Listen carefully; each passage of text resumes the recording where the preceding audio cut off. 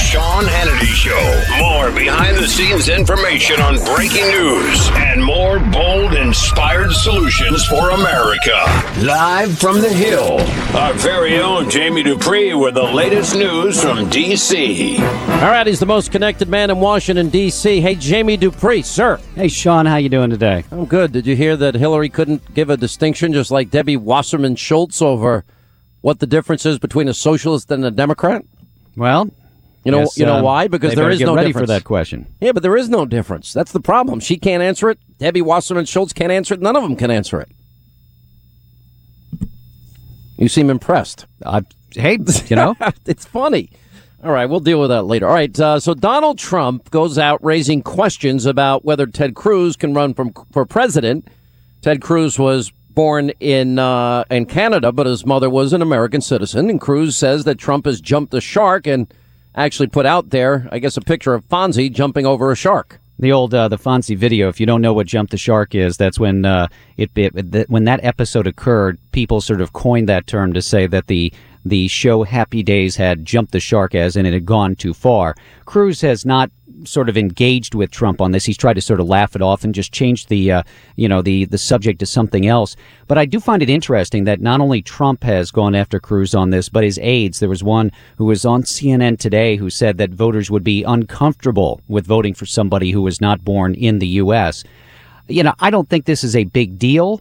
But it's just one of those things that, you know, I mean, let's remember that Donald Trump did lead a lot of the birther stuff against President Obama on his birth certificate and more. The White House was almost they were just all smiles today at the briefing. The spokesman, Josh Earnest, was when asked about it, saying it would be ironic if the GOP nominated someone who was born in Canada after all the questions about this president. Well, John McCain was not born in the United States. You're correct. Either. In the Canal Zone, I believe. And that, to me, there's no issue here. There's just no issue whatsoever. There is no issue. Ted Cruz is legit.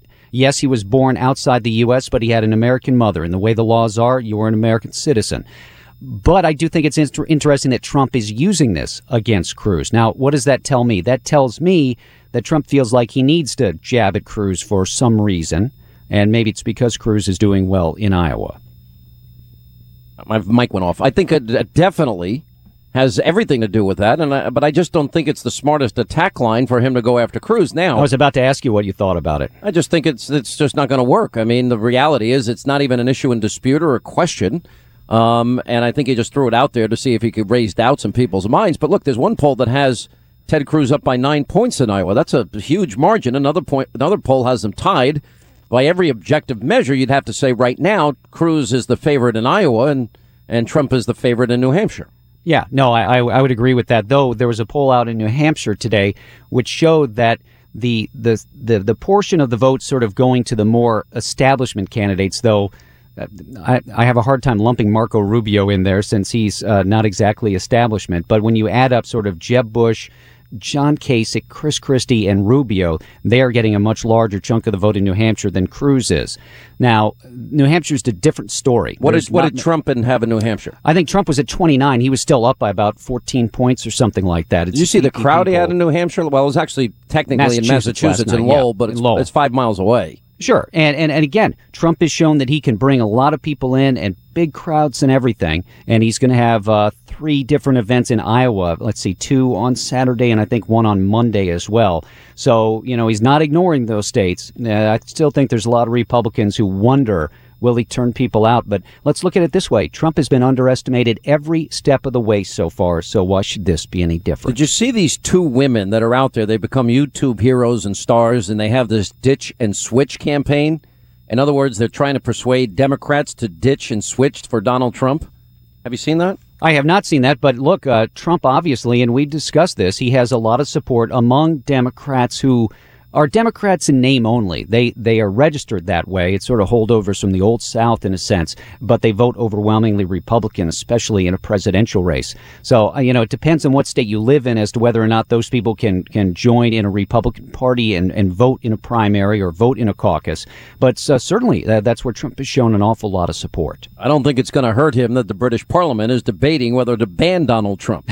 No, I think any PR is good PR, right? For Donald Trump, it certainly is. I mean, think about about it. That's going to be, what, the 18th, I think, of January is when they're going to debate that in the British Parliament. You know darn well that every single network's going to have somebody over there in London watching that and watching the feed of it, and that's nothing but PR for Trump. It reminds me, I've told you this story before, I had a program director years ago who wanted me to go on and do the play-by-play of the Redskins games on Sunday on our little AM station. Yeah. And I said, well, boss, we don't have the rights to the Redskins games. He goes, yeah, but it'll get us some attention. Did you do it? No, I refused to do it, and then he finally backed off because I think people would have been all over us. In my early days in radio, I used to have to run NASCAR on Saturday and Sundays while I was hosting two shows, one in the morning and one in the afternoon. There you go. You know, people think this is easy. This is, and I wasn't paid very much either. Hey, all right, so there is a difference, though, emerging, and I think Cruz is trying to outflank Trump on immigration, pointing out the difference that, hey, Trump says he let these people back in. I don't think they should come back in. Yeah, Trump has always made clear that he wants to get the people who are here illegally out of the country. Cruz has joined him in that in recent weeks. But Trump has always said that those people could go back to their home country and then they could come back in and possibly get on a route to either legal status or citizenship in the U.S.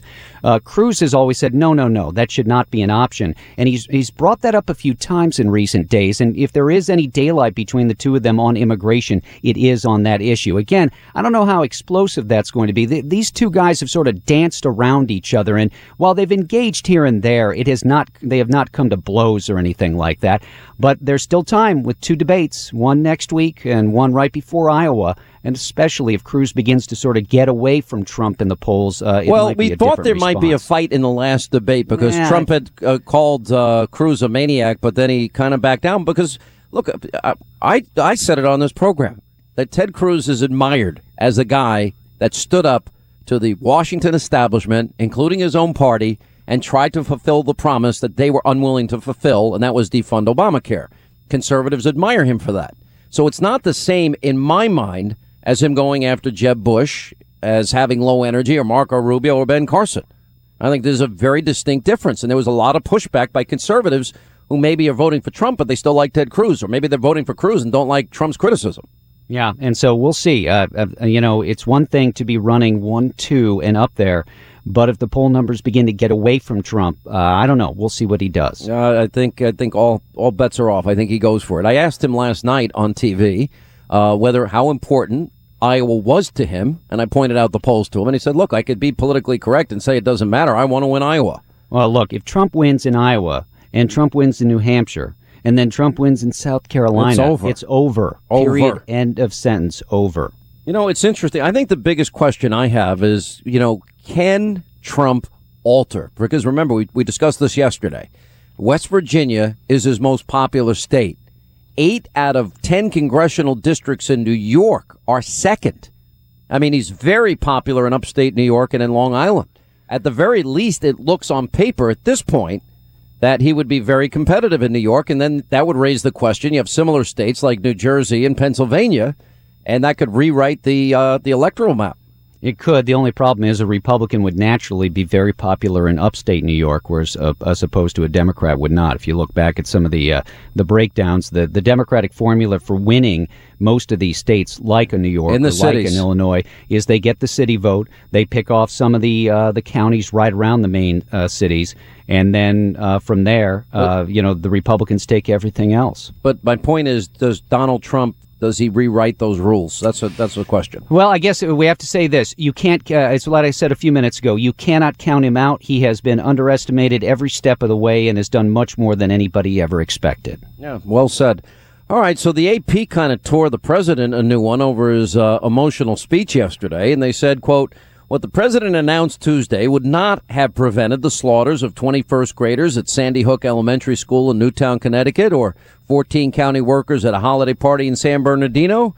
And they further went on and said it would have had no impact in keeping weapons from the hands of suspects in several of the deadliest recent mass shootings that have spurred the calls for tighter gun control. Now, as we discussed yesterday, just by if you actually dug into it and read what the president was doing and what was put out by the White House with these executive actions, it did not move the ball very far. And even there were some Democrats who were coming out and saying exactly that. I think it was Senator Chris Murphy of Connecticut, who's been very outspoken on the need for action on gun control control. He said it just moved the ball a few inches down the field. And that's why I noted yesterday that I thought that the president, in his remarks at the White House, in announcing these moves, spent much more time talking about his broader call to try to motivate the Congress and convince them to act on gun control. And again, from interviews with Republicans, I don't sense any movement whatsoever on that front. But the one difference and the one shift that we've certainly seen is that there are more Democrats now here in the Congress and nationally who are more willing to speak out on the gun issue. That doesn't mean it immediately translates to a win for them, but I think that's the main difference right now as opposed to, say, 4 or 5 years ago. But yes, I totally agree. And as I said to you, if you look at what was done in this batch of executive actions by the president, not orders, but actions, there really isn't that much that's changed. Well, I got to tell you something. It's getting very interesting. Paul Ryan was on with me last night. I thought he made a lot of news that kind of didn't get picked up by the mainstream media.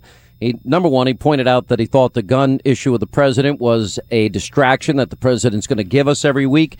And then he explained in detail how he, as the new speaker, wants to, quote, hit the reset button, that he's getting his caucus together in 9 days, and that they're going to come up with an agenda that they're going to put on paper and they're going to lay out for the American people, and he's going to have them sign their names to it as a promise or a pledge. And I said, like a contract with America, and he said yes.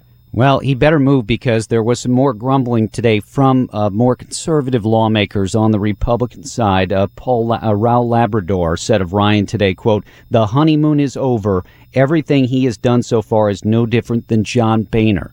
So I think some of the troops here for the Republican Party are not pleased with Ryan and would like to see him push a little quicker. So we'll see what he produces and what he's able to get moving on. Yeah, totally agree. All right, so what else do we have going on today? I see the House is nearing a vote on a bill that will repeal big chunks of Obamacare. What's the status of that? Yeah, they're just in debate right now as we speak. They should be voting on it within the next hour. It'll be easily approved, and then it'll be sent down to the president, where he will veto it, most likely in the next few days. I think the Republicans would like him to do it before the State of the Union next Tuesday. And then there's talk about maybe having a vote related to it later in the month, especially to highlight not only the health law, but the block on money for Planned Parenthood as well. Yeah, that's going to be interesting. I know they won't have enough votes to override, but obviously for the Republicans, they want to get their message out that here they've tried to repeal and overturn parts of this law, and the president is the one standing against it. Well, I think this would be the first time, correct me if I'm wrong, that it got on his desk. Yes, you're absolutely right. I mean, they've managed to repeal very small pieces of it, but this is the biggest chunk they've been able to get down there. Yes. What is the latest? Is anybody in Congress supportive of these guys out in Oregon? Raul Labrador said some things that were in support of them today, and maybe one or two others, but for the most part, including the Republican who represents the district out there, a guy named Greg Walden of Oregon, who today was very public in urging the people out there to back off, saying that armed takeover is not the way to go about it. So there's a couple voices who have said somewhat supportive things, but for the most part, it's been like the Republicans running for president. They say, look, this is not the way to force something. Yes, things need to change, but this is not the way to do it. Well, I don't. As the father, even Cliven Bundy said about his son, what is he doing out there?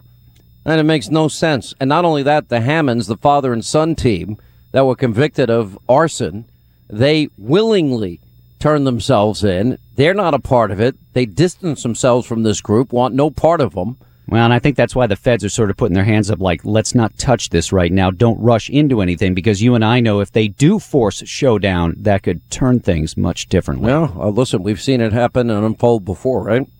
Yes. Yeah, we have. Jamie Dupree, most connected man in Washington.